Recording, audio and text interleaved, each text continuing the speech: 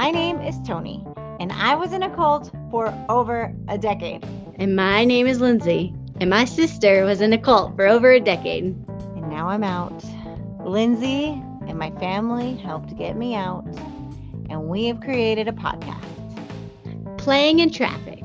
We interview survivors of the Whimsicott. We cover topics of healing and topics of all things about cults. So tune in, like, subscribe, whatever all that means, and enjoy the process of deconstruction.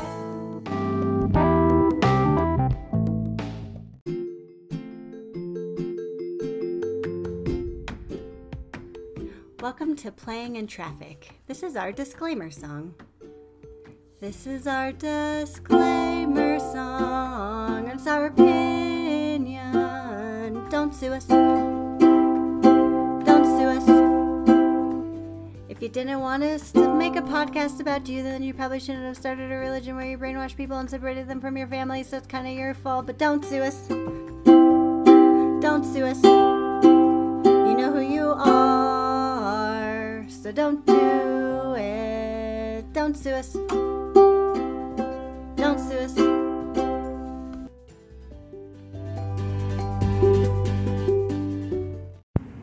I know I say this about every single episode, but this is really one of my favorites, at least top 5. Recording this was really like therapy for me, and I hope that it has the same effect for all of you guys. However, I just want to give you a warning that we do talk a lot about Bible verses, and we do talk a lot about the end of the world and doomsday prophecies, quote unquote, fake prophecies. So I just wanted to let you guys know to listen when you're ready, and I hope you enjoy.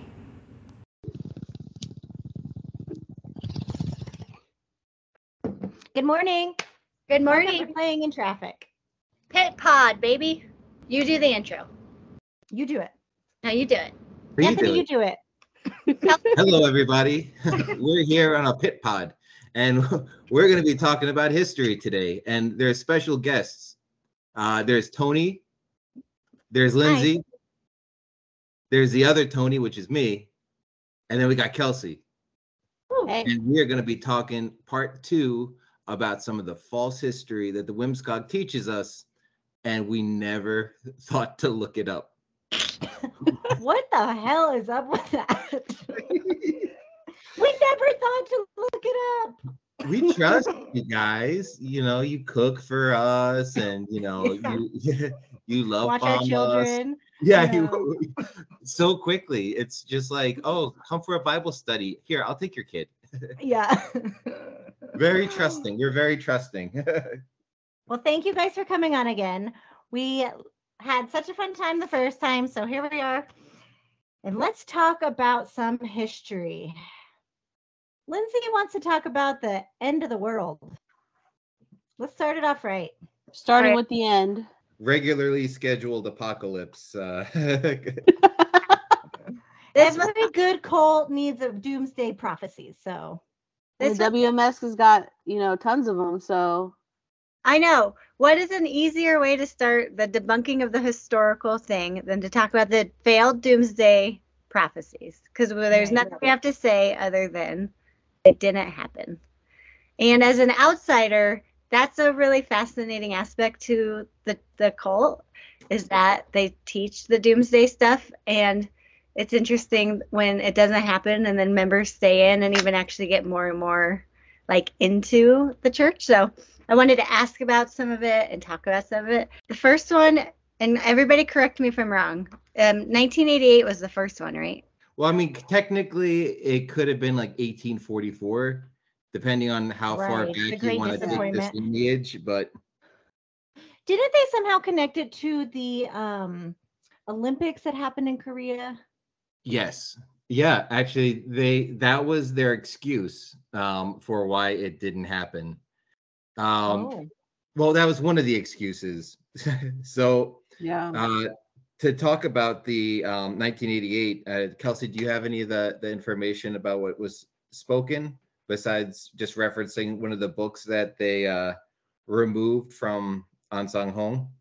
Yeah, it's so so An Sung-hong, he thought, he fully expected to, I mean, he wrote in his original Green Book, there was originally 3 other chapters, and he wrote in there that he fully expected to go to heaven alive with the 144,000 as the Elijah, and that he even said that he himself was waiting for the appearance of second coming Christ. So so he fully expected to go to heaven alive, which, and so it's interesting that so it's very obvious that he thought the end of the world would happen in his lifetime. But then he also wrote, it's interesting because he also wrote in another book about 2012. So that's one of the things that I've never been able to connect, is why would he give 2 different dates for the end of the world? But like Anthony said, there's many excuses as to why 1988 didn't happen, and one of which I don't believe they teach anymore. They have this study called the Prophecy of Jonah, and they connect that with An Sung-hong proclaiming 1988 was the end. And just as, you know, and I can't remember very well the whole story of Jonah, but they were given grace for a period, and then nothing was destroyed, right? Yeah, so the excuse was for this, they used Jonah's prophecy, because there's a verse that said when first there was a proclamation against Nineveh that it will be completely destroyed, and Jonah's supposed to proclaim it, and when he finally did, it was like, you know, they used the verse, and then God reached out his hand to Jonah a second time, so like, oh, second coming, and he says, proclaim to them that in 40 days their city is going to be destroyed. And then at the end of it, because they all repented, and even from the king, like, took off his, like, you know, royal garbs and put on like sackcloth, and, you know, they repented, God decided not to destroy Nineveh after 40 days. But they say 40 days, 40 years. So 40 years after the second coming of Christ appears, 1948, plus 40 is 1988. But because of repentance, God decided not to destroy the world in 1988.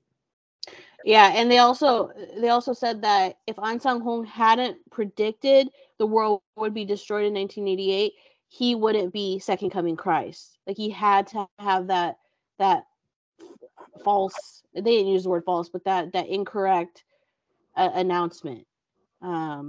And so that's why I think, like, oh, he proclaimed 1988 and then also 2012. If that's the only connection my brain can mention or can create. But yeah, he definitely said 1988, and yeah.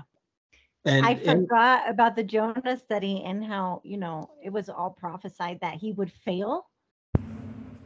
Here we're going to play you a clip of an American church leader ending the Sabbath sermon with a nice uplifting doomsday message referring to the Jonah prophecy. Then when you look at the prophecy in 1988, it should have been finished. 1988, the nations were preached to. But who had time to repent in the time of the Olympics? Father said, the whole world will know this truth, and then the end will come. Then how much of the whole world knows the end? How much of the whole world knows the Church of God now? Even now, what is our mission? Mass media. How much more will the people know? Then Mother already said, this is the year. Mother's already made the way for it to happen. But how much longer do you think Father is going to delay? Not very long. That's why we have to be like one of the two wise virgins. One of the two virgins. Out of the two, which one? Wise. What happened with the wise virgin? What did they have? They had oil and what? And a lamp. Meaning what? They had faith. So that's why. Think about it. If Father comes next week, but if your faith is not ready, then what should you start preparing? Yeah, you have to start preparing faith. That's why, what kind of faith do we have to have in Father? 100%. As Mother said, 100% faith. Do you think 98% is enough to believe in Father? No way. 100% faith in Father. That's why, according to the Bible, brothers and sisters, we are in the delayment time. But this delayment time is almost an expression. How do you say an expiration, right? Not much longer. Then be prepared, okay? I'm not saying it's tomorrow, next week, but we are not saying it's not. Right? How do we live our life? According to what? Prophecy. That's why when so many people proclaim the end, don't worry. The end is the beginning for us, okay? But if you want to see the new beginning, you have to start with what? Your faith. And please understand, Father has so much compassion on the people. He could have just ended it in 1988. And he could have taken those people, those brothers and sisters that had followed him diligently. But he had compassion on so many other wicked and adulterous generations. And brothers and sisters, let's be prepared, okay? Let us be prepared for any time. So then, please, let us start building our faith 100% in Father, in his prophecy, and in every word that Mother says. Let's be prepared this year. By this, I now conclude this evening Sabbath worship service. Well, or forgive based on this Right. repentance. And they Repentance, actually right. say that at the 1988 Olympics, it was in South Korea, and it's marched around the building with the church. And during the time she did it, there was a mask dance. And they say that there were 850 different masks in this performance. And that all at once, as soon as she walked around the seventh time, they all fell down inside of, this performance. And they say that why 850 is because there were 850, false prophets that the Elijah stood up against. However, when I had watched the 1988 Olympics, I found footage of it online. It was a close but no cigar. Like literally on the screen, they pop up that there was like 846. It was very close, very close. But there was just a few of those masks missing. It was very close, but it wasn't the number that they had said. And they're all about numbers. Yeah, it has to be exact because it's God. Why wouldn't they just use the accurate number? Just watch the news, use the accurate number, and then Because in the Bible, there's 850. 850. Oh. In the prophecy. So that's why they just rounded it But up. what to the make it church fair. can later say is that, the Bible was just rounding it up Right. because Zhang saw it and she knew, but they just thought it's good enough. Here we're going to play you a small clip of a public sermon given by a pastor in America, and he's explaining a part of the 850 mask Olympic prophecy, quote unquote. And if you listen really, really carefully and closely, maybe with your headphones, you can hear the gasps of the people in the congregation. You can hear the shocks and the awes of how amazing they think this prophecy, quote unquote, is. We have an Olympic game.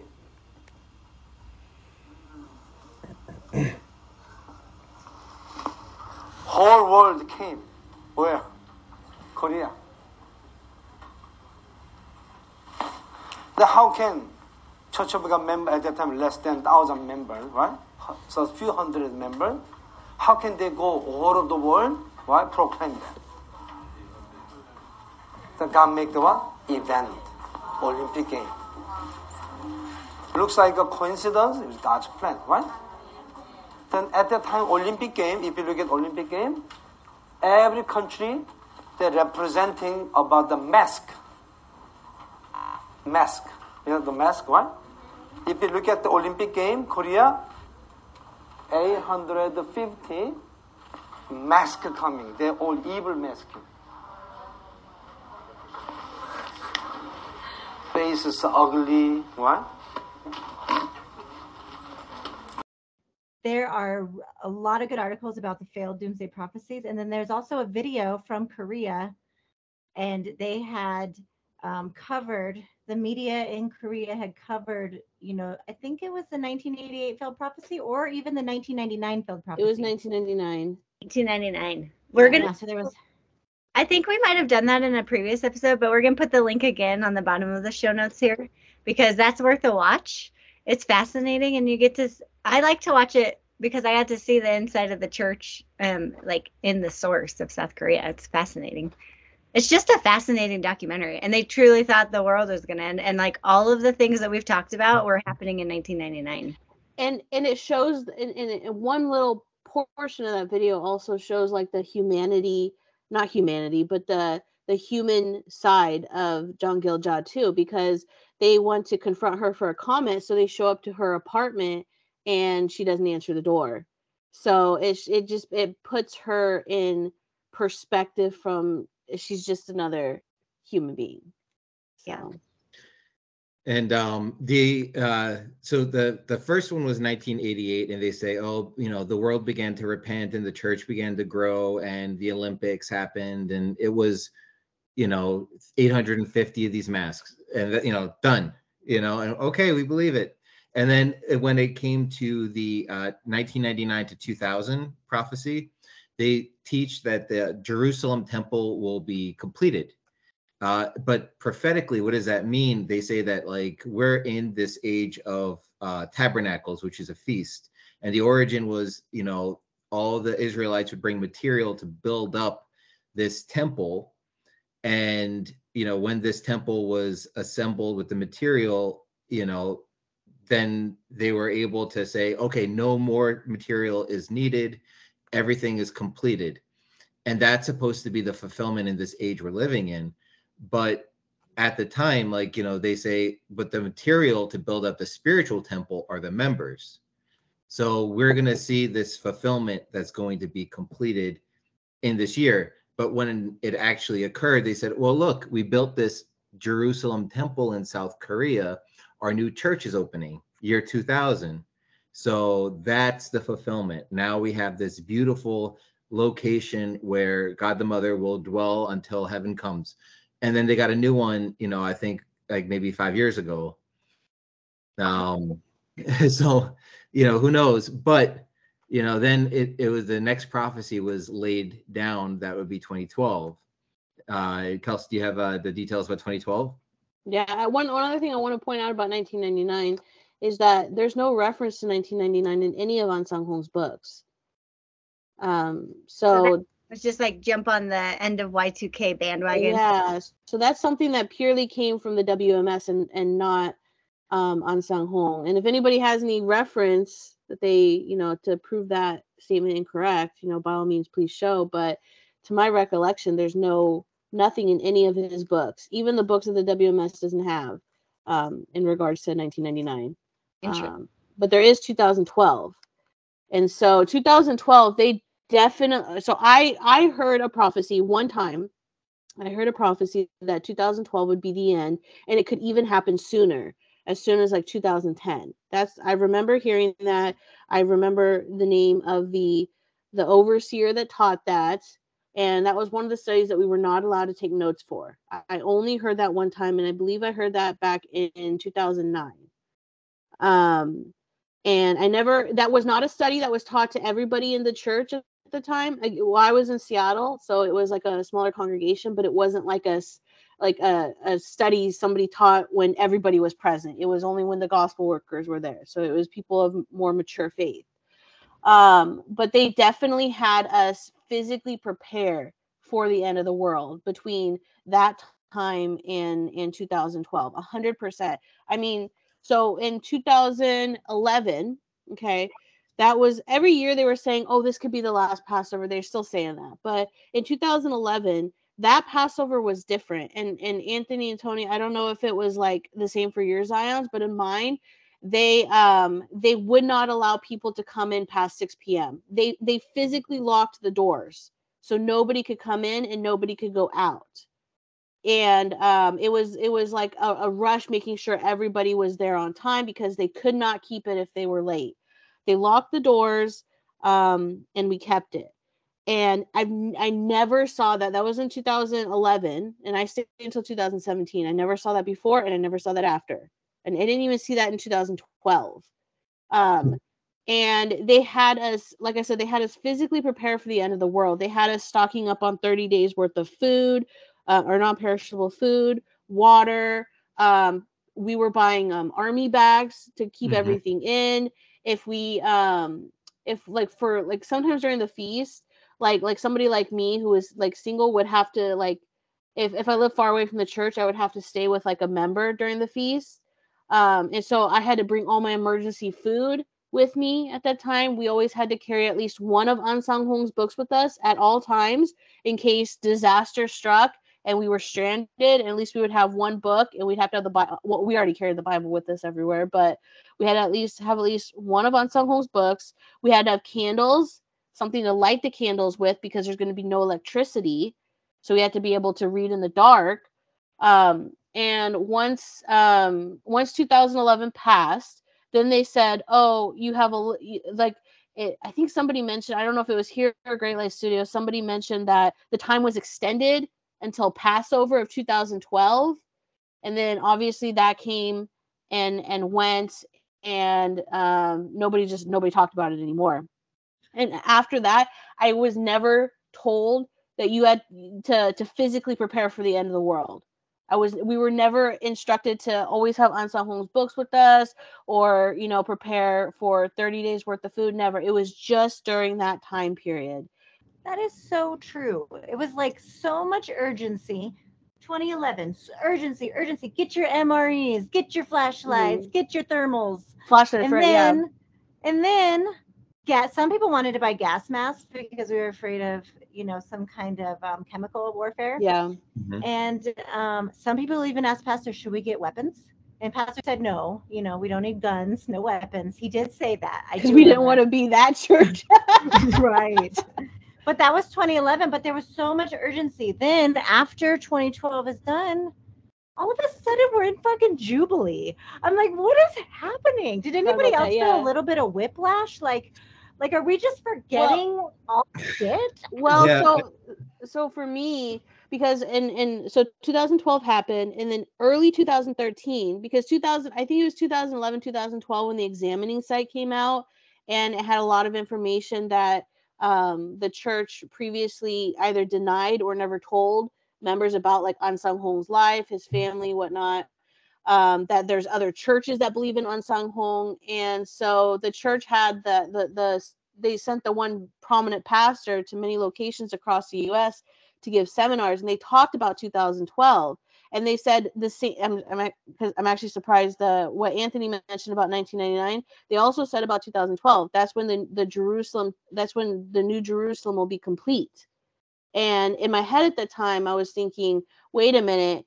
New Jerusalem being complete means there should be no more preaching, because the prophecy in about building the tabernacle, there was a time when, Moses said, okay, no more materials, which the WMS teaches equates to Mother saying no more preaching, because now we have the 144,000. And so in my head, I was thinking, I was like, okay, but we're still preaching.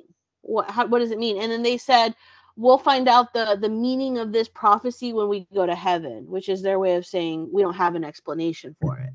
And so, like, when you're a member and you're confronted with like something that's like a question that you don't have an answer to, or you can't think of an answer to, when the church, which you put all your belief in, is saying, okay, we'll cross that bridge when we get there in heaven. We'll learn about that later. Then your mind goes to, okay, I can just tuck that away. I don't need to think about that right now. And you just go along with it. So even though I was there and experienced everything about 2012, I told, when people said, oh, why did the church say 2012 will be the last year? I denied it. Even though I heard it and physically prepared for it and saw the frenzy around it, I denied it.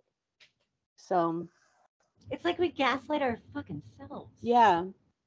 Do you guys remember? I remember being told over and over, a prophecy cannot be understood until after it's fulfilled. Do you guys remember this? That's because it's easy to fill in the details after the fact. Right. Right. But I remember saying that like several times over Well- and over and over.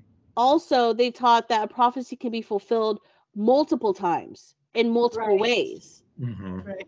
So, Well, I wanted to circle back. So when I was a member and I was being told about this, because the way I described the 1999, it was the explanation I was given because they had mentioned it. They say, oh, in this year it was the physical temple that was completed. Now we're working on the spiritual temple. And in 2011, I remember them saying, like, the days will be cut short. So this is the year. And then through 2012, we were just like, when is it going to happen? And then like the stones will cry out. That's why there was like the Mayan prophecy about, I think it was like December 21st or 23rd or something like that. So we were waiting till December, and that day came and went. And then in 2013, there was a video sermon that was sent out with General Pastor who said, oh, we're still in the sacred year, because the first month, 14th day is the Passover. So like 2 weeks before the Passover, so there we are in January, and they send this long letter for everyone to read. And then like after that happens and the Passover comes and goes, and they talk about the spiritual inspection. Just because a building is complete doesn't mean that like it's inhabitable. It has to go through inspections, and some of the material there needs to be polished and shined, and all these different sorts of things. And then they also said that that we have all the main material, but what has to happen now is like the gold overlay has to be put down. So we need to preach to rich people, because now that like the base is there, now we need like the gold adornings to be added to everything. So it was like always like a little bit more. And then 2014 was the year of Jubilee, which you're right, it was like whiplash. But the concept of Jubilee is that anyone who was enslaved or indebted, their debts were forgiven in that year, and they returned back to their home. So we're like, well, our home is heaven. So this is the year our debts are going to be completely forgiven, and we get to go back home, because it's 50 years, Jubilee 50 years after the establishment of the Church of God in 1964. So we're like, this is the year, but it wasn't the year. No, it was just a regular year. Surprising for you guys to talk about. Like I'm watching all of your guys' faces. It's like half laughing, half head holding. I feel like my heart is kind of racing because I forgot about all this. And Yeah. I forgot about how all detailed it was. It wasn't just like, oh, it was a failed doomsday prophecy. It was like a daily thing that we thought about. It drove our actions, our behavior. Everything was based that we thought that we were going to heaven. Sometimes you find like these little relics of that time where like, yeah, we were like what Kelsey said, we were told the same thing in the East Coast. And then that they say that, this came from Mother. She wants us to always have these things on us. But there was in one location I was in, we even saved up and did contributions to purchase a generator, so that there would be electric, in the location, just in case. And then when I had moved to Maryland, there was a floor of the building that, they didn't do their renovations to yet. And it was used as like storage location. And when we went in there, we found like a whole bunch of these old gallons of water that have been sitting there since like 2011. And we had to throw them all away. But I took the pictures of like all these like water gallons that were just like sitting there because they had it because of the, the prophecy about the world coming to an end. And then, they just collected dust and had to be thrown out. But, they're like, yeah, this is when we were stockpiling for, 2012. I was at a flash mob of it's the end of the world as we. I was thinking of Tony and her church, and I was like, I wish that she could think this is as funny as I do, but she's so scared right now. And I felt kind of guilty watching it. I remember like standing there watching this going like, this is so funny. And then I like, oh, it's not funny for some people. Like Tony is truly worried that the world is like about to end. Can anybody explain? We have heard rumors that there is another prophecy coming up. Well, Have you I guys heard heard about that? before that one though. I remember, I think it was Edgar. He mentioned about 2018. I don't know if this. I wasn't in 2018, but he mentioned 2018 because that was the 100th birthday of An Sang-ho. That they were peddling in End of the World. Then was that? Did you guys experience Oh, that? actually, that was one thing I forgot to mention that they made a big deal about. Not to backtrack, but to go back to 2012. This, there's so many of these doomsday prophecies that I'm going to be specific about which one. But the 2012 one, it was there because 2011, December 25th, because they used the lunar calendar to figure out when, An Sang-hong and Zhang Giljia's birthdays are. Right. And they make us celebrate their birthday, this big commemoration. Can't celebrate Jesus' birthday, but we have to celebrate Yeah. birthday. However, on that year, 2011, An's birthday appeared twice in that calendar year. Yeah. One at the very beginning in January, and then one in December on December 25th. And we had this big thing because this in 2012, his birthday didn't fall on the calendar at all. So just the way that the lunar calendar lines up with our solar calendar, they made a big deal about that. And then we went out, we did a flash mob on the East Coast. We did our own flash mob with like yellow scarves, and we were out in like Times Square and all these like New York City, like Grand Central Station too. Grand Central Station, we were there, That's and awesome. we were singing "He Has Come as King David," and let's go to the world. And we put on our scarves out of nowhere and just all started singing and marching. And anyway, His other song that would have been funnier if you sang that one. yeah, As we know it. Well, the news came finally. We did all this stuff for attention, and nobody wanted to like talk about it. But finally, a news person came, and it was like this little blurb in a newspaper that said we were out Christmas caroling. Yes, I love it. That's awesome. Oh my God, we're like, let's not pass this message around to the members. Let's add the video. I know there's a YouTube video out here. So they use those videos of you guys in New York doing that as they use that for a lot of propaganda to show how amazing you guys were, how powerful the gospel was out there. So let's add that to the show notes, okay? Because I forgot about that too. So we were working hard day and night in the cold. We were working, we were preaching, we were singing, we were marching, we were proclaiming the end of the world. We were trying to save the world, right? Mm-hmm. Well, the other thing, Kelsey, you were talking about 2018. Yeah. And you're saying it was like the 100th year. Yeah. But also the other thing that they, not that it was taught from like the altar, but members, they had it in circulation, was a range from 2018 to 2028. And the reason why is because they say, surely this generation will not pass away until all these things are accomplished. So they say, well, how 70, 80 if you have the strength. So 70 plus 1948 is 2018, but, plus 80 is 2028. So they created this time range from 2018 to 2028, which is, this is something that, members were talking about. They didn't really like, for all of these things, they don't really put publications out. They don't like put it in the LOist or things that people would have record of. So they can have plausible deniability later. Yeah, exactly. But there's one that's current.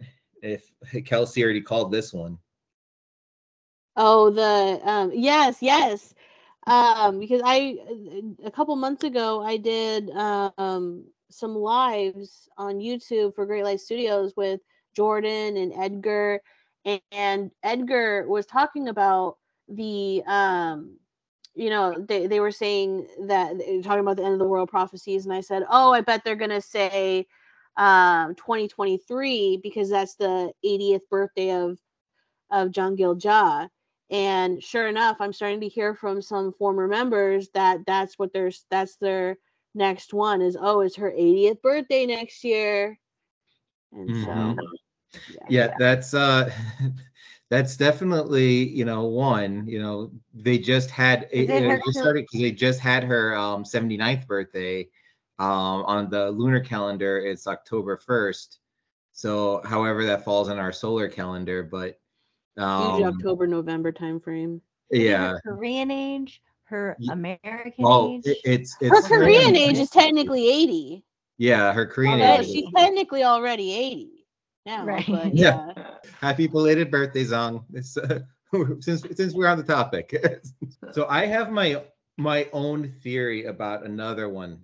So they haven't talked about this one, but this is one that I believe they will talk about soon. I'm calling it now. You're giving them ideas. Anthony's I'm giving- predictions. Yeah, this is my prophesying. yeah, this is You're is being my a false prophet. I love it. Let's hear it.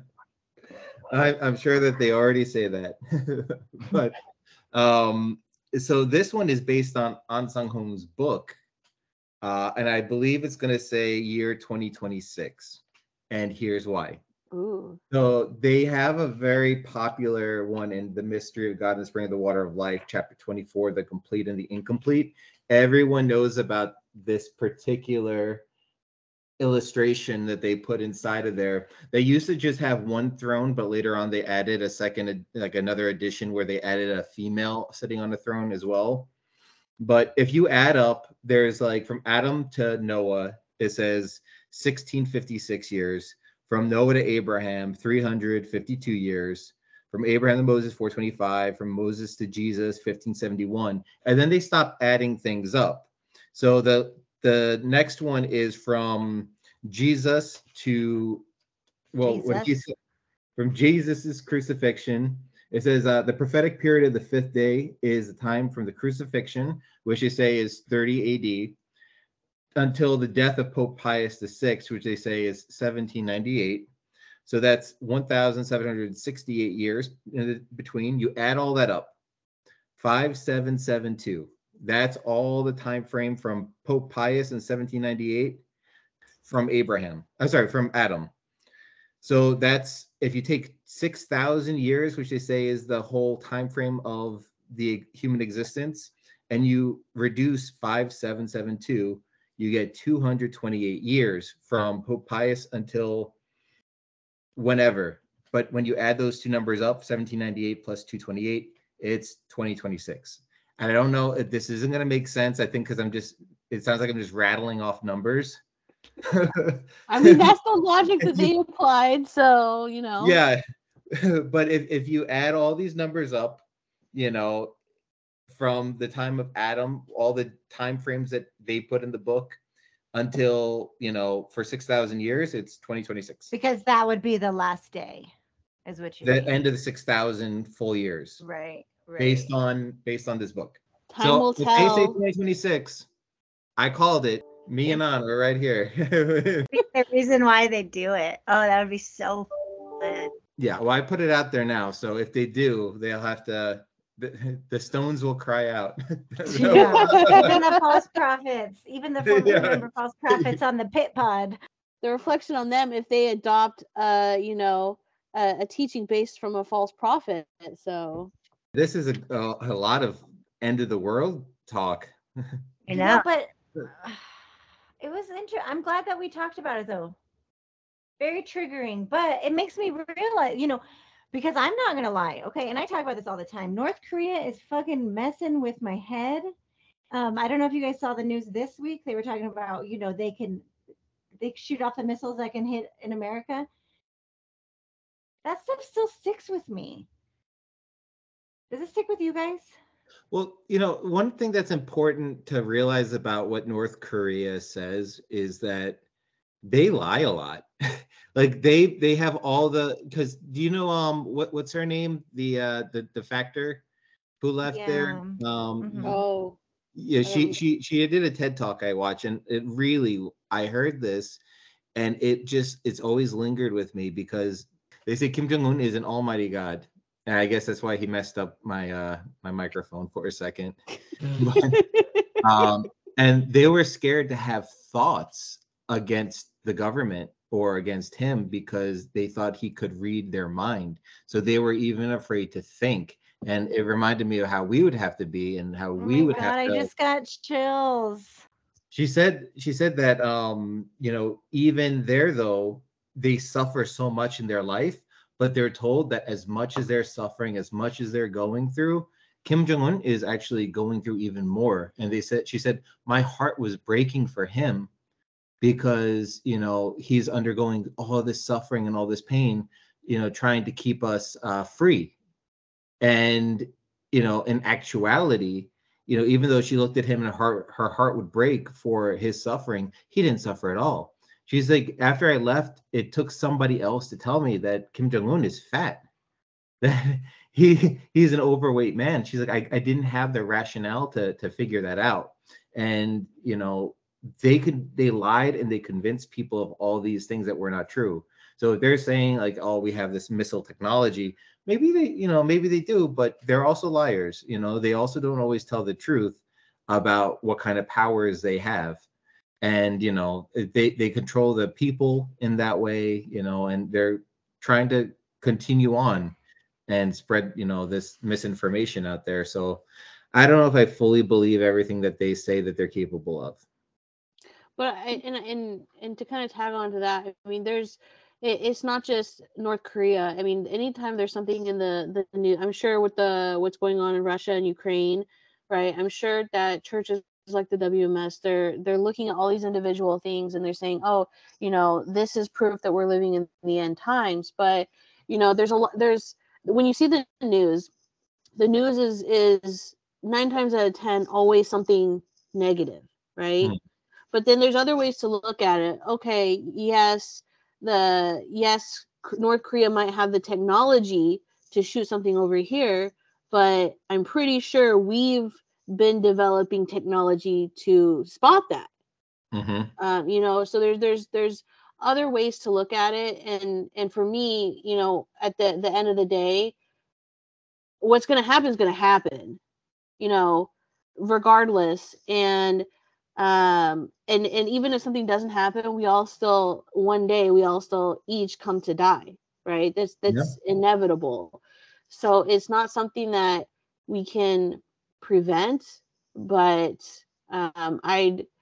if it's something that I can't prevent, I'd rather live happily than in fear. And free. You guys make me feel so free. much better. You're right. It's like such a pattern that I got used to for so many years, and it's hard to break it. But I have to remember there are other ways of looking at it, and that is very helpful. Well, one thing I'd add into is that the way that the church talked, like I heard while I was there, a couple of different ways that the Third World War / end of the world, which is, they say that these two things are the same. As soon as World War III happens, it's going to be the end of the world. But there were 3 different versions of how that's going to be initiated that they told.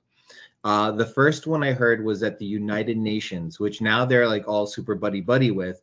But at the time, way back then, you know, before they were helping them with their SDG goals, you know, they were saying that the United Nations was a place that was created to keep peace, but it's actually going to be the place that creates the Third World War. So that was the one I heard. The second one I had heard was that it was going to happen from North Korea. North Korea is going to be the catalyst to start World War III. And then the third one I heard was that it was going to be in the Middle East.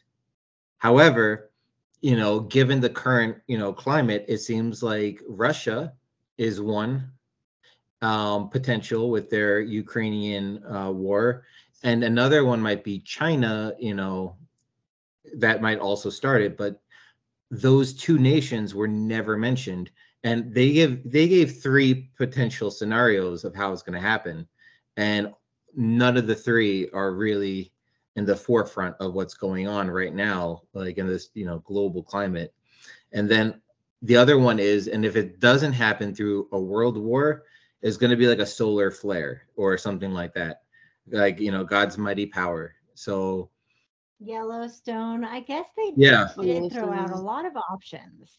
So I guess they just throw it all out there and then whatever sticks, and then they say, "Oh, Yeah. it was a prophecy." We, Okay, yeah, we you're said it. right. We You're said right. it. Because Yeah. also think about it this way too. Even if any of those things were to materialize, the WMS is still not the place to be at the end of the day. I mean, they've have, prophecies that didn't materialize. They're super sketchy. They treat their members awfully, right? And they're a destructive cult. So and also their teachings don't follow the Bible either. Savings that you would have for provisions if the world really is going to come to an end. Yeah, so they're not the insurance company you want to go with at the end of the day. I mean, so it's like, we can't prevent. I mean, there's been news of wars for hundreds and hundreds Forever. of years, right? Forever. And there's been news of, big natural disasters forever and ever, right? Not to say, that's not of importance now, but I mean, it's just we can only do what we can do at an individual level. When you were in there, though, didn't you feel safe? Didn't you feel so safe from, even if that bomb came from North Korea, even if Yellowstone erupted, we were in Zion and we were secure. We were safe. We were going to go to heaven. We were going to be protected. Like, I guess I sort of miss that sense of security, Could But I? that's but th- that's Yeah. a that's but it a wasn't real. Right? yeah, I know it's a now I false know it sense of wasn't real. security. But it was comforting, right? In that moment, it felt comforting knowing you had the seal of God and other That's people didn't. that's why religion exists. Yeah, can I say two quick things about that? One, I Yeah. think that it was a little okay. The first thing I want to say is that maybe we should just make this an apocalypse episode. And, I was thinking, and just Go focus away. on this because And there's it's so part much to three. talk about with this. And we'll do another one about all their false history that they peddle.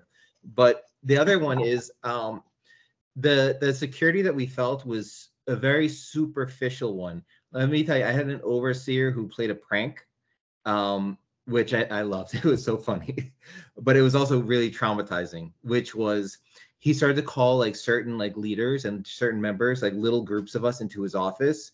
And he had this video playing that was like a fake news broadcast of like a missile being launched and like nuclear bombs going off, and that like all this like terrible stuff's happening. And it's like, yeah, like this stuff's happening right now. This, like these countries are being destroyed. There's a war happening and it's happening right now. Like the world's about to end right now. And it was a prank, like it was, but it was also like to watch reactionary, like how are people going to react?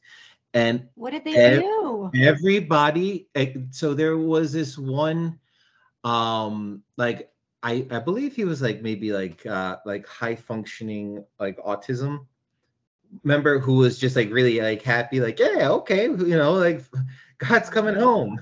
We're going home to God, and everyone else was just like riddled with like anxiety, like, oh my God, like this, like, because we thought it was real.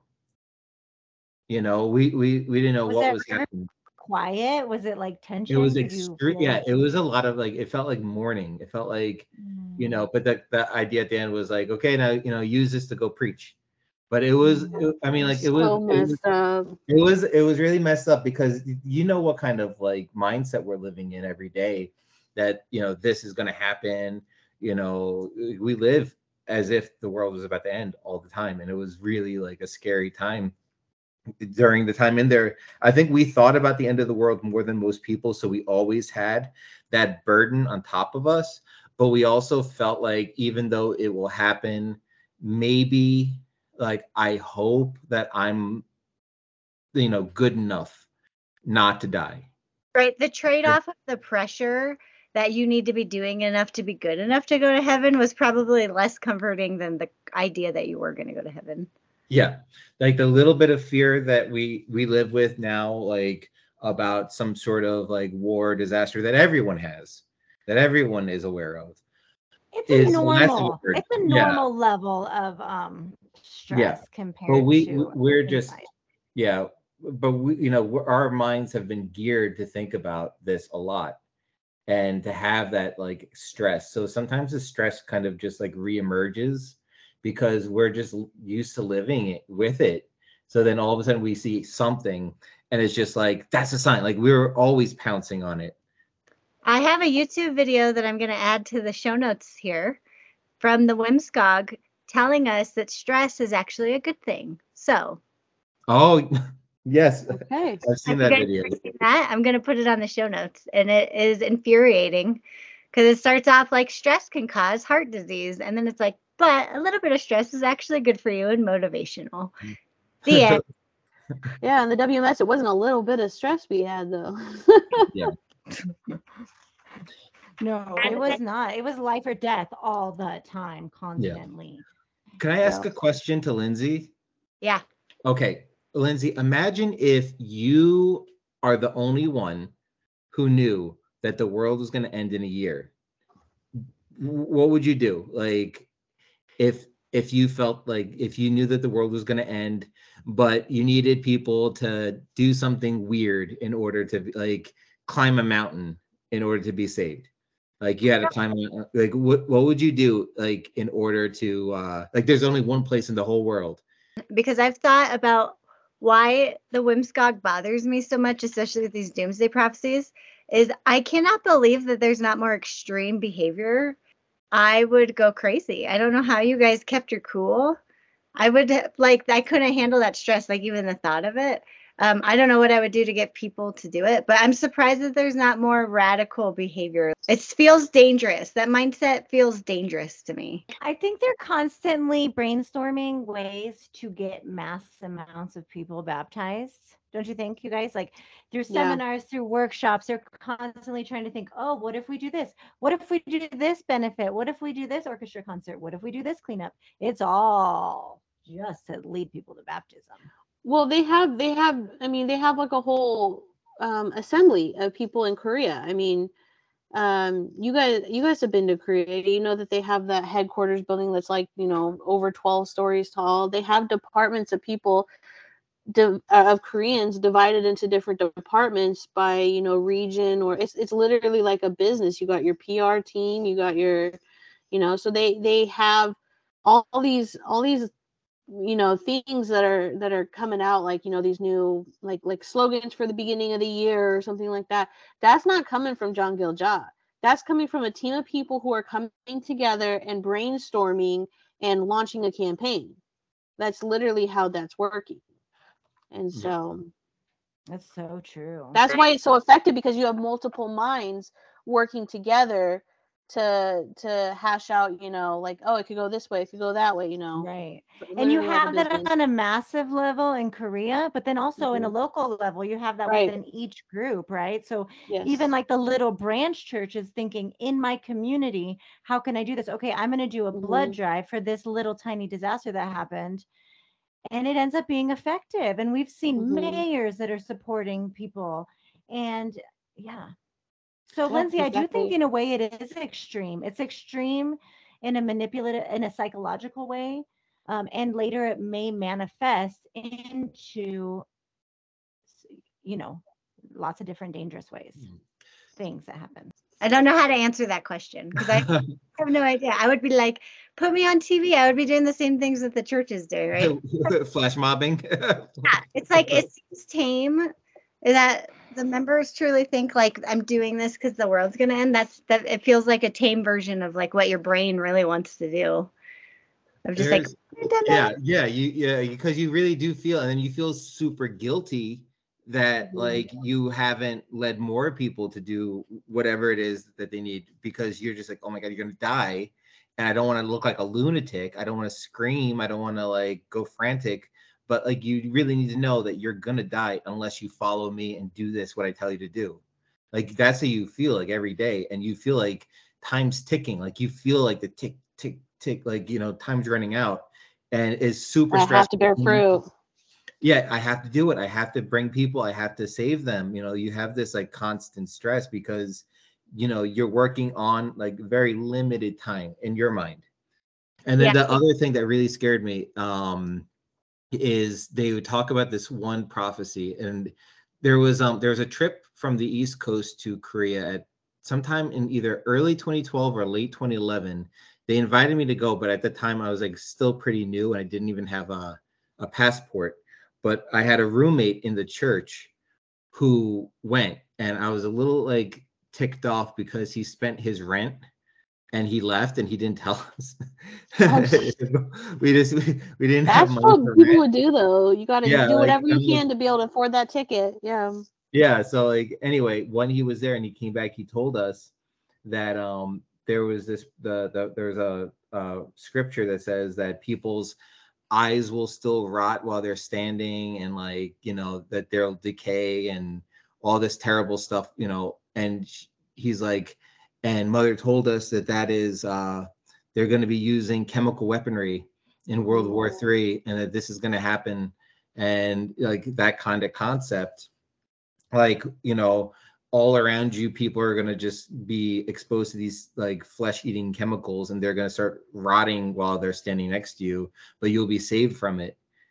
You know, like you're going to see terrible things, but just have your faith. Like, this is the stuff that, you know, they were teaching us, and it was, you know, They would terrifying. teach us during like an afternoon Sabbath service, and the children Yeah, would hear it. with the kids in the This is a room. teaching.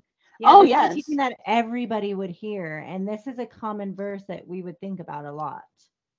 Yes. And they would show that one UCC space video, just on the topic of children. They would show that one UCC space of videos, which I think is a clip from like Armageddon, and like people like literally like being burned alive. Like, Yeah, that was Terminator. But in my Zion, I saw the church playing that for children when they misbehaved. Like, this is what's going to happen to you if you don't follow father, because mother. that scene was at a playground. That Yeah, scene, that yes, clip was like, you know, they were at like And the they're little holding onto the rocking. fence, right? Yeah, and she's Holding like the fence. screaming. Yeah, that clip. And I hear that they use that clip in a lot of different cults and stuff like that. It's like, how do you scare people on a budget? Just, you know, when you Play Terminator. Yeah, play this clip from Terminator out of context. But I think like also in terms of like maybe why a lot of people aren't so extreme when they constantly hear the end of the world message. For me, I think it's because you're so focused on preaching. Like, it's always just preaching, you know, bringing more and more members into the church. So essentially recruiting. So they put everybody's minds on recruiting, that it's hard to really focus on anything else. And also, like, for me, hearing the same things over and over again for, you know, over 10 years, it's like things start losing their effect, right? Fear only lasts so long until you get used to it. And then, like, yeah, you know it in your mind, but it doesn't affect you the same way as if you first heard it. Yeah. You know what I mean? That called PTSD, because that's what happens when you have PTSD and you're in like a prolonged abusive situation. You kind of forget it's abusive at some point. You're out of it, and then you're like, oh shit, that wasn't normal. And so yeah, I wish that we could figure out a way to offer like free therapy to everybody as they come out, because I feel like that's so needed to, like, I mean, therapy is good for everybody, but like, there's definitely PTSD from that. I feel like this hour has been a therapy session, like going back and thinking about all those things that we thought, but from a different perspective, is really helpful. Really, really helpful for me personally. Yeah, no, I agree. And you know what? It's like, when you can't afford therapy, just to have somebody else be like, well, I'm crazy too. I went through the same thing, you know, like it's helpful to know that you're not the only one. And also to have somebody normal, like Lindsay, who didn't go through it, but who also can like hold space for us and say, okay, well, yeah, that was crazy, but it's okay. You know? Tony, that's the first time I think anyone's ever called me normal. Thank you so much. Oh, you're welcome. You're so very welcome. But yes, this is a space. And as an outsider, I say, all of your feelings are valid, of like, you know, feeling all of that shit when you come out of it. Because I can't even imagine. I knew Tony was going through it, and it used to make me really sad. And I hate knowing that there's like so many people that have to come out on the other side of it and deal with that shit. I was gonna say, but also Lindsay, like your life was affected by this group too, just in a different capacity. Yeah. You know, and I think that's also something important, because there's a lot of people that they might not have been in the church, but their lives, the trajectory of their lives has definitely been changed because they know someone, and they have a kid in the church, or a brother or sister or a spouse in the church, and you know, they can also definitely be traumatized as a result. There's been times when we get emails from family members or like interviews and some of the stories where I'm just like, oh my God, I forgot about that. So I have that moment too where I'm like, I forgot that for like 4 months, I was super pissed at Tony for this thing that I just totally put in the back of my mind and got over. So it is like re-triggering for all of us. So thanks a lot. No, I'm just kidding. I'm just kidding. The anger is directed at not the members at all, ever. Yeah, and you know, that's very true. It's definitely like sometimes I find people like who want to blame members. Yeah. But they're just like, it's coming from like the top down. Yeah. You know, like the whole culture. And actually, I was just talking to somebody about this because it's like there are all these different layers of the stress. So like sometimes like maybe a team leader might get onto their team members and be a nuisance to them because it's like, oh, come on, guys, you have to do more. We have to bear fruit, you know, because when they sit all the team leaders down, like, how many fruit has your team done? How about your team? So like you're in competition with all the other teams and you don't want to be the loser. And then, you know, above that level, like then all the churches have to report to an overseer. And it's like, which church is bearing fruit? Which church is growing? Which ones are doing activities? You know, what have you guys done? So, you know, you look at it at that level. And then the next level up, like now it's like the overseers are all competing against like a region. So like layer by layer by layer, everybody is, you know, under competition and scrutiny and stress. And it just trickles down, like it just magnifies from the top down. So everyone, like no one wants to be like the region without fruit or that isn't getting enough money or who's, because they measure like how many people are doing tithe, what percentage of the church, what's a healthy number, what's a healthy like retention rate for new fruit. They look at all this sort of these metrics and then they judge them based on them.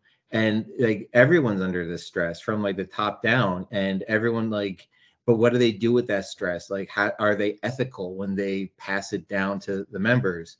You know, when like an overseer is an ethical overseer who's communicating to their churches, you know, like, these expectations and what they want to do, you know, that's where things kind of get lost. But I think that everyone's under a lot of stress and it comes all the way from the top. And then maybe that's why they try like, oh, let's try to scare them, or let's try to do this or that to get the result that we want, so we look good for, you know, who our boss is in the church. And then you see mother and she's like in her nice gown. She has 0 wrinkles, which is totally fake. She must have Botox like once a week. Like chill, just like, hey everybody, what's up?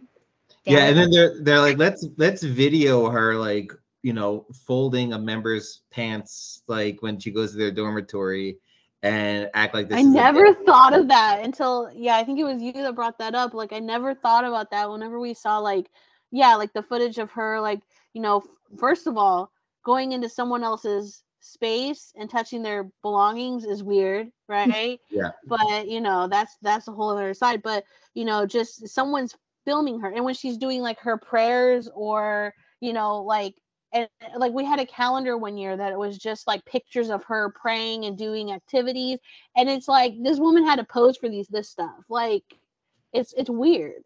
Not candid photos of an 80-year-old lady doing things. Oh no, even the church photos that you see of like members, it's nothing's candid. It's like when you see members walking down like a road with her, that's all staged. They say look to your neighbor, smile, laugh, pretend like you're talking. Like, it's all staged.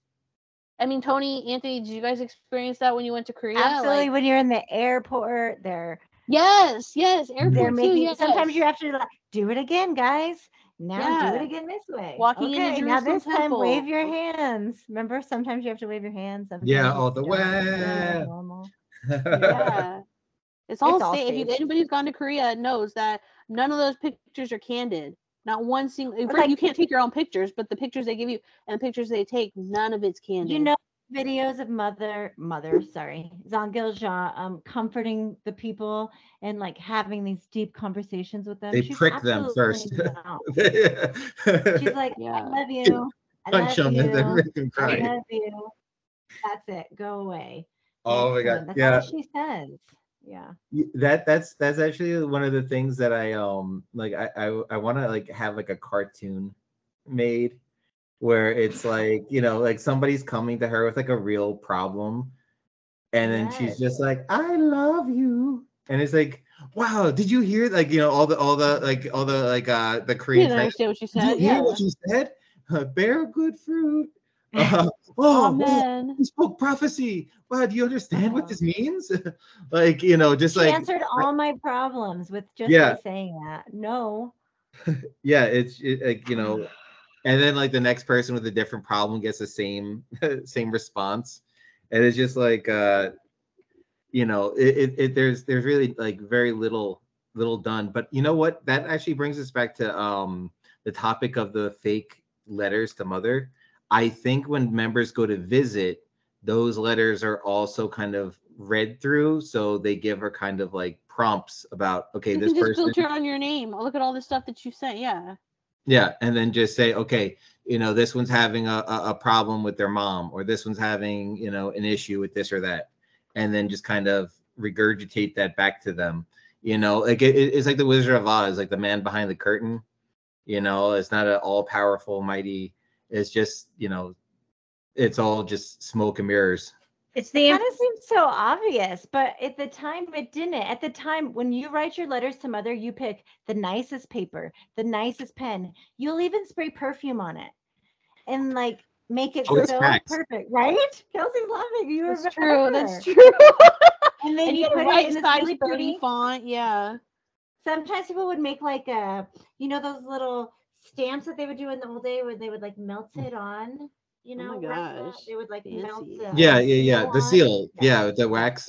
Yeah, crazy. They would spend all this time making this, but it was only to get your information. Oh my God, it's so Yeah. obvious, but why didn't I not think about that? It's Yeah. actually really sad. Well, and yeah, exactly, because they have not only they say they burn the paper letters, but Yeah. more people write. I mean, my church encourages us to write a letter to mother every single day. So you and you keep it very simple and to the point.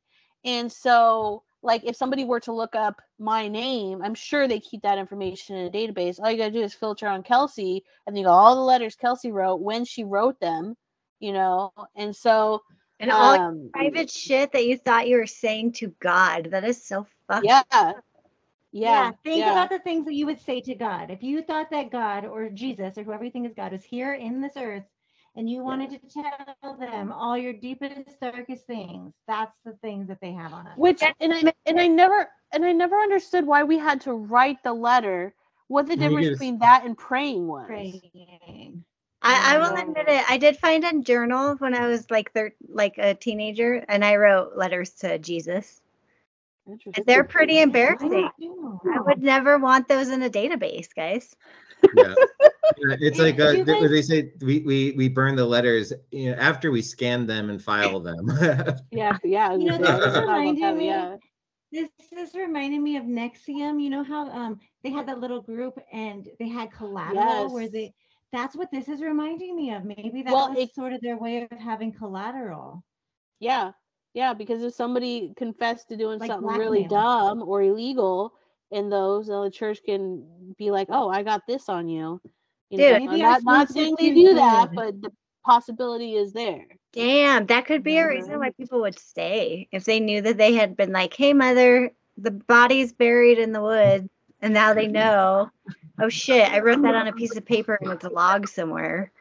Right. Now he's in the Allegedly. and- Allegedly. Don't Yeah. listen to the disclaimer song. Potentially. Yes. Take it off for us. Sing the disclaimer. Damn.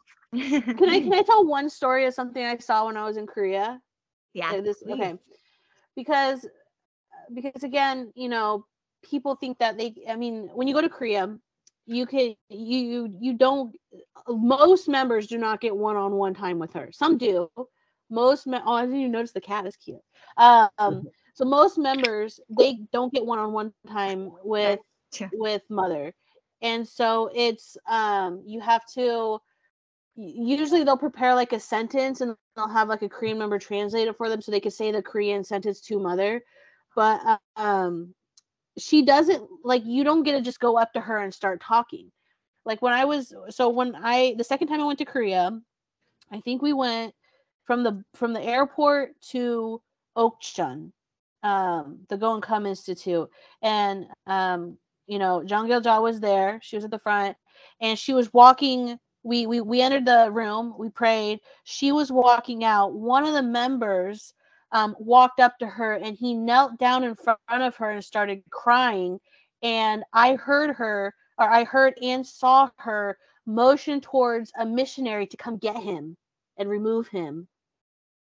So it's not like the Bible where you see someone going up to Jesus, going down and praying and saying, please help me.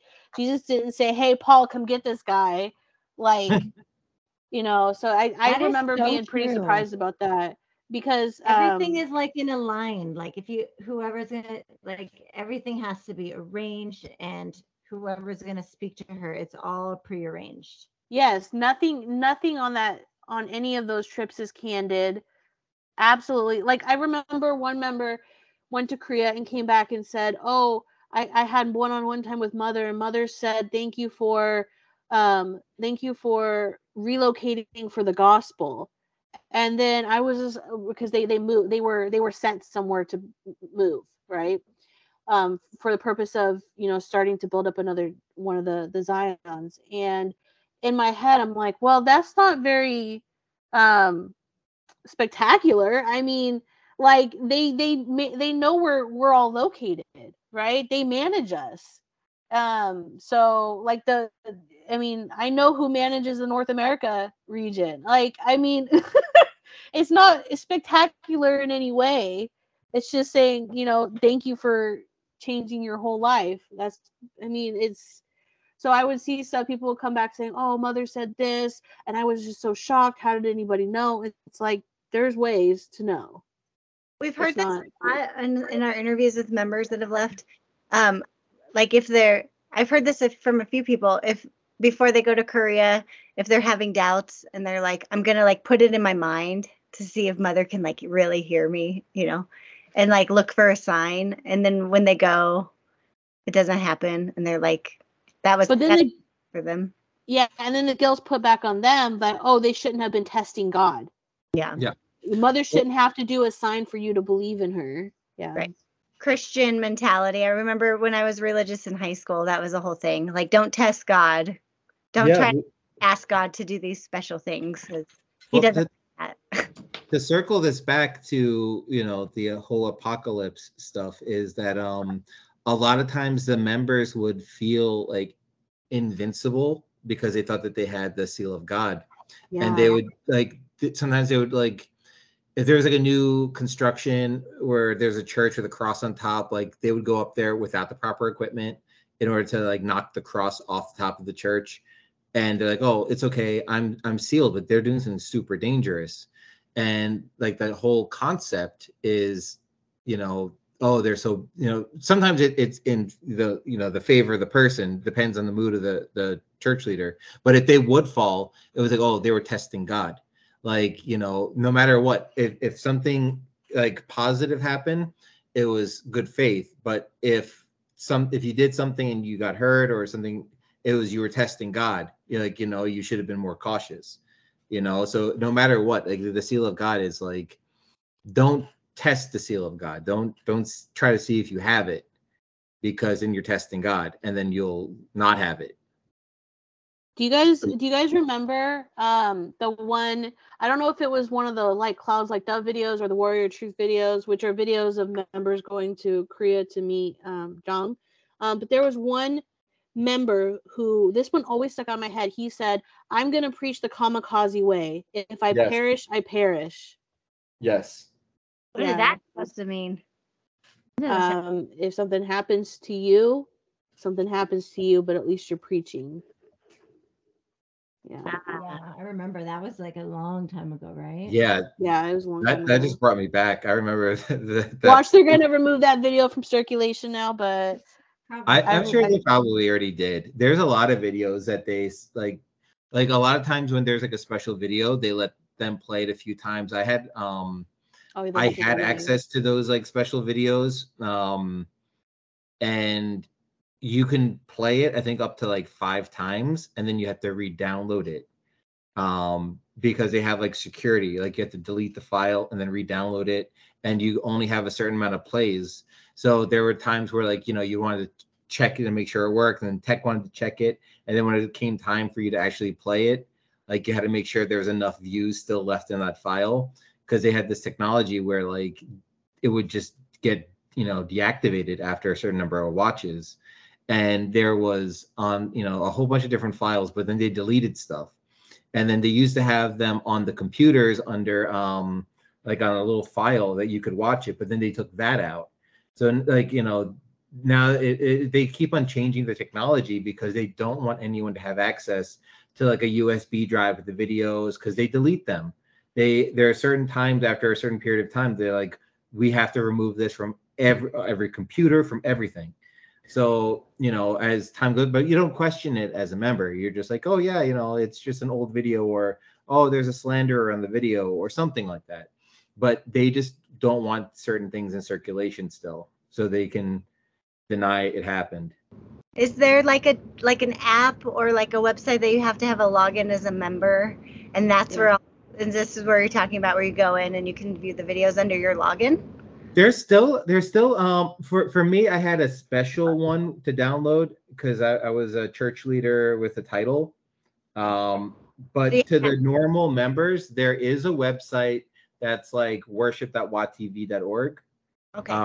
That is accessible, and they have like the very generic sermons that the general pastor would do, that like like the very common doctrine. But then there are certain ones that are I guess a little bit more questionable in content, where you need a login to watch them. Okay. So like on that website, there will be certain ones you can't watch unless you log in as a member. I tried to read the terms and conditions on that website, because it has the cookie thing that's like, agree to these, and I was like, this might be the one time that I actually kind of read through these on this website, and the way that they have it is it's like imprinted over the font behind the webpage behind it. It's really hard to read, so I can't really read all of it, so I don't know if anyone else wants to go on there and try. I don't know that they're like hiding anything in their terms and agreements, but I was like, I feel like legally, if they added it into their terms and agreements, that they could like track you or like see who's logging into their, like, not logging in, but like looking at their website, just their blanket, like no login, just like the blanket website. There are apps that they have that have very like suspicious terms and conditions, where you get this app because you have to track how many people you're preaching to, you have to track how much you've read today. This is where you have your sermon book. This is where you have, there's all these different apps with all they created one where it was like, quizzes and educations that they wanted you to go through this process, and all these different apps that they created that you have to download and put onto your phone. Those things have questionable terms and conditions about what it actually gives them access to on your phone and your information there. And those in that app in particular, or those apps in particular, at least the My Page app, there's like a disclaimer that says the information that they're going to collect are like IP address, cookies, service usage records, visit records.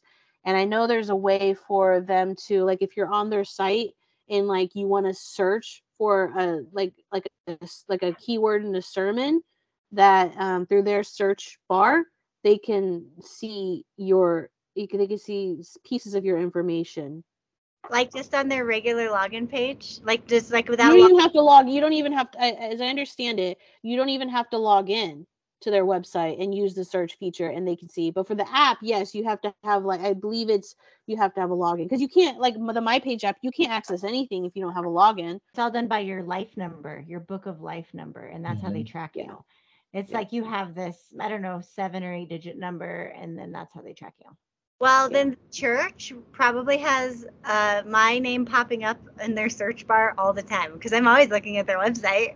I don't know if it's general navigation, but it's I know there's a portion of it that you can like search things, and then like they'll pull, it'll like bring the results will bring up applicable sermons that they have posted.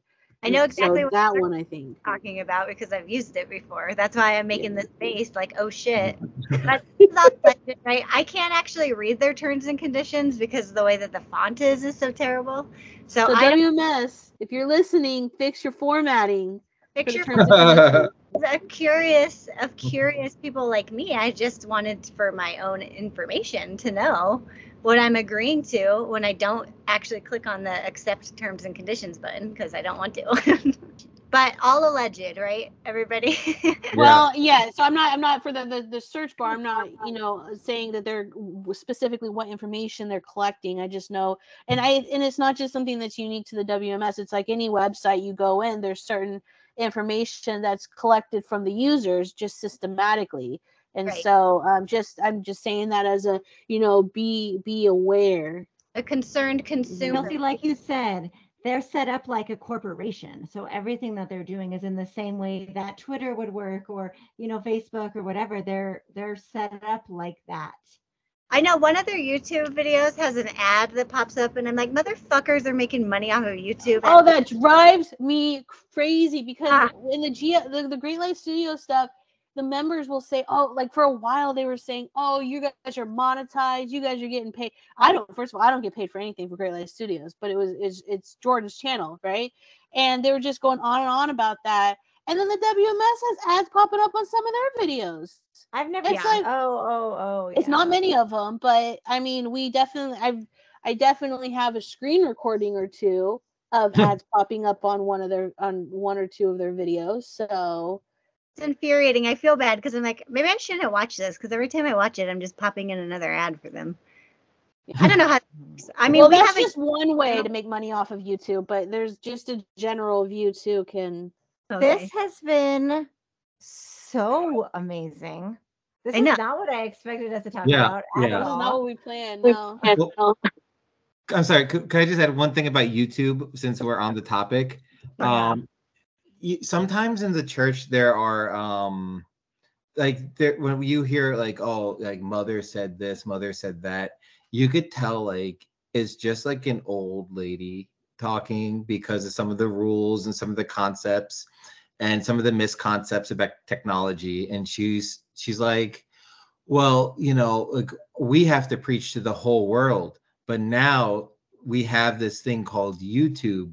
And because we have videos on YouTube, now the whole world can see, so the whole world has the opportunity to hear this message. So, it was her way to kind of be like, even though the world population, we went from like preach to 7 billion to now it's like how many billion, like there's another billion people from the time that song was made till now.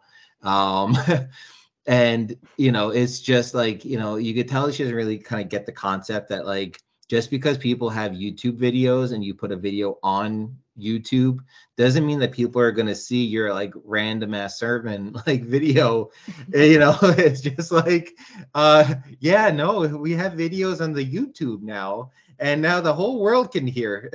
Well, Mother, that's how I feel about having YouTube. It's just like, they have YouTube, so there's no reason for them not to have heard. It's just like, that's not how YouTube works. That's not how it works. I really encourage people to, I mean, not really encourage, but just if you're bored one day, look up Shin Chun-ji sermons on YouTube. Their format is almost identical to the WMS for, like, you don't even have to listen to the sermon, put it on mute, just look at it. It's almost identical to how the WMS looks too. So that actually was really helpful for me during my time leaving the Church of God is Shincheonji videos, because their propaganda videos are like identical, and then their sermons are designed the exact same way. Like, you know, I know I was really uncomfortable because they begin it with like a prayer, so I'd skip that part because just like anyone else praying, like it was just uncomfortable for me. But then after they got through that part, and like the way that they set up their education, the way that they spoke, like the kind of pauses that they would take, the kind of word choices that they had, everything was identical to the, you know, World Mission Society Church of God. It's just like exactly the same. So just to see that, you know, it's a formula. And, you know, I used to think, oh my God, like who could teach a sermon like the World Mission Society? Like who can do such a thing? Who can bind these different concepts and these different verses together like this? It has to be God. Well, actually, no, there's a lot of different people Anthony, can do it. You can. You just did it. You created the next Doomsday prophecy. Oh yeah. Yeah. Yeah. 2026, guys. Go get your Yeah. MREs. Go Yeah. pack your bags. And 2026. yeah, I'm gonna and take- go quickly, I'm you just know, kidding. spend all your money on short-term preaching, go everywhere, quit your job after you know, cash out your 401k. Just quit school. I know members who wouldn't even put money into a 401k because they're like, the world's gonna end. I don't need it. So I know quite a few people who never invested in. Oh, okay. Yeah. Yep, my future's doomed. Me too. That's okay. It's ending soon, 2026. Yeah, 2026. It's amazing how quickly you guys actually do recover. I mean, not fully recover, but like how is it for you guys, this experience of how quickly you can like back up on your feet when you're not giving your money away? Okay, so I am coming up on my 1 year out of the church soon, which is kind of crazy because, you know, I feel like I've been out for longer than that, but I'm coming up to this like 1 year point. And my first year, it was rebounding my life. So it was a lot of purchases. It was like, I don't have this, I don't have that. I was living by myself for the first time in my life, you know, and there was a lot of pieces of furniture and things I needed that just weren't there, and experiences I'd never had, you know, things like I was really looking to do to fill up my time. So I did not help climb out of debt at that time, but now I'm on the debt recovery path, and then after that it's investment path. Nice. Dude, I didn't even have furniture because I mean, like because when I was in the church, I didn't learn how to do a lot of adult stuff until I left the church, because when I was in the church, I got baptized, you know, when I just turned 18. So my concept of like renting, I never rented an actual apartment. I would rent rooms in people's houses. I mean, in Seattle, it was like members' houses, and in Portland, I would, you know, I lived at home for a little bit, and then just rented rooms in people's houses. And I would always specifically pick rooms where it's furnished. That way I don't have to have my own furniture. So if I have to pack up and move at a moment's notice, I can just put everything into my car in one go. And so I didn't have a bed. I didn't have a desk. I literally didn't have anything. So when Just I like left, the stories of Unsung Home. yeah. But it's because that's how I saw the leaders live too. That's how I saw the leaders in the church live too, is that they could put all of their belongings into the trunk of their car. Kelsey only had mountain water to drink. I had a little better than mountain water. I had tap water From the stone. But yeah, so after I left, like that was one thing that I think I still kind of struggle with that too, is like having permanent items. I don't know how to describe it. It's just because like I don't thrive well in clutter. Anthony, did you celebrate Christmas last year, or were you still in? I had just left that month. Okay. So although I was around family that time, because my birthday is right before Christmas, it's on the 22nd. So I went up there to see I went to go visit family for my birthday, and it just overlapped with Christmas. My intention never was to really like keep it or anything like that, but I was around family, but I didn't really do anything that was particularly Christmassy. Yeah. You know, besides, have a meal. But yeah. So yeah, this will be my first Christmas time out of the church and out of the that kind of fog that you're in when you first leave, that like fear of, because I remember the first time I skipped service, I was telling like my friend, I'm scared I'm going to get in a car accident. I'm scared something terrible is going to happen to me. I'm scared that, like right now I left, in my opinion, my thought was like, there's a potential that I walked away from God, and like now God's mad at me, and God took away protection, and now like the devil's gonna come and get me, and the devil's gonna, I had this like crazy fear that like, God's gonna retaliate against me skipping service. It was just, and then like they would tell these like stories about like, this like one, these different situations where somebody did leave and something did happen to them, and they like almost kind of rejoiced about it. I remember there was a one female member and her boyfriend who were members, and they were skipping a third day to go to their graduation, and they were in a bad car accident, and the girl was in a coma. The guy's like, I think his like lung got messed up, and they're like, and you know why? It was because they were out driving on a third day. And it was crazy. So I definitely had a lot of fear, but now I don't know, like I don't know how I feel about it in total. I do know that a lot of the stories that they explain about Christmas are not true. They say that like, it's Saturnalia, it's about this and that, but actually like all the things that they say, like they don't line up exactly. Like there were feasts in December that the Roman pagans would keep, but it never overlapped with December 25th. It was always like a couple weeks before. Then like it's the winter solstice, but usually the winter solstice is on my birthday, or the 21st or the 22nd. That's a winter solstice. That's a cusp, baby. Yeah. So it's like you're right there. You're right on the 21st or 22nd. That's like they call it the winter solstice. Yeah. And that's like the darkest day of the year, and they say that that's what Christmas is based off of. But I'm like, well, I celebrate my birthday, so does that mean like I'm celebrating, the sun god on my birthday?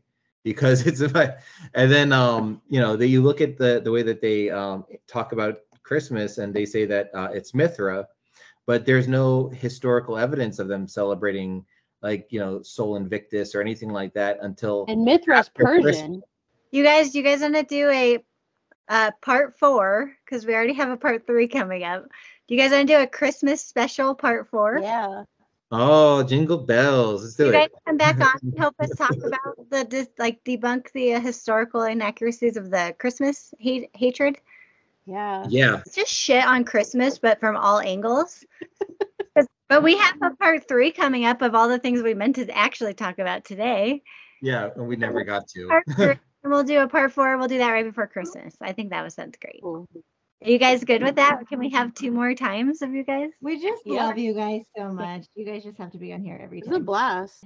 I'm really glad that I got through Doomsday with you. I'm really glad that we did not die. And We're World still War here. III did not happen. Me too, guys. Yeah, until 2026. 2020. Or 2028, the latest. And if it didn't happen, it was the members' fault. Yeah, Yes. they weren't ready. They didn't work hard enough. We're just kidding, guys. It's not your fault. They work way hard. All right. Members work way harder than the guys at the top. So Yeah. Hmm. And Mother, Yeah. fishy little outfit. Oh, there. What's under the handbook? A lot of lies. And money. Lies and money and our souls. All of your money is just shoved up her dress. Yeah, underneath. There's a lot of pockets under there. Take a nap on it. And we'll add all the things to the show notes. Thank you guys so much. We love you. But for real, but in a real, genuine, sincere way. Okay. We love you for who you are. Not what you can do for us. Yeah. Yes. All right, I'll start. Ready? And then you guys just jump in any order. Boom, baby. Boom, baby. Baby. No, that did not work out.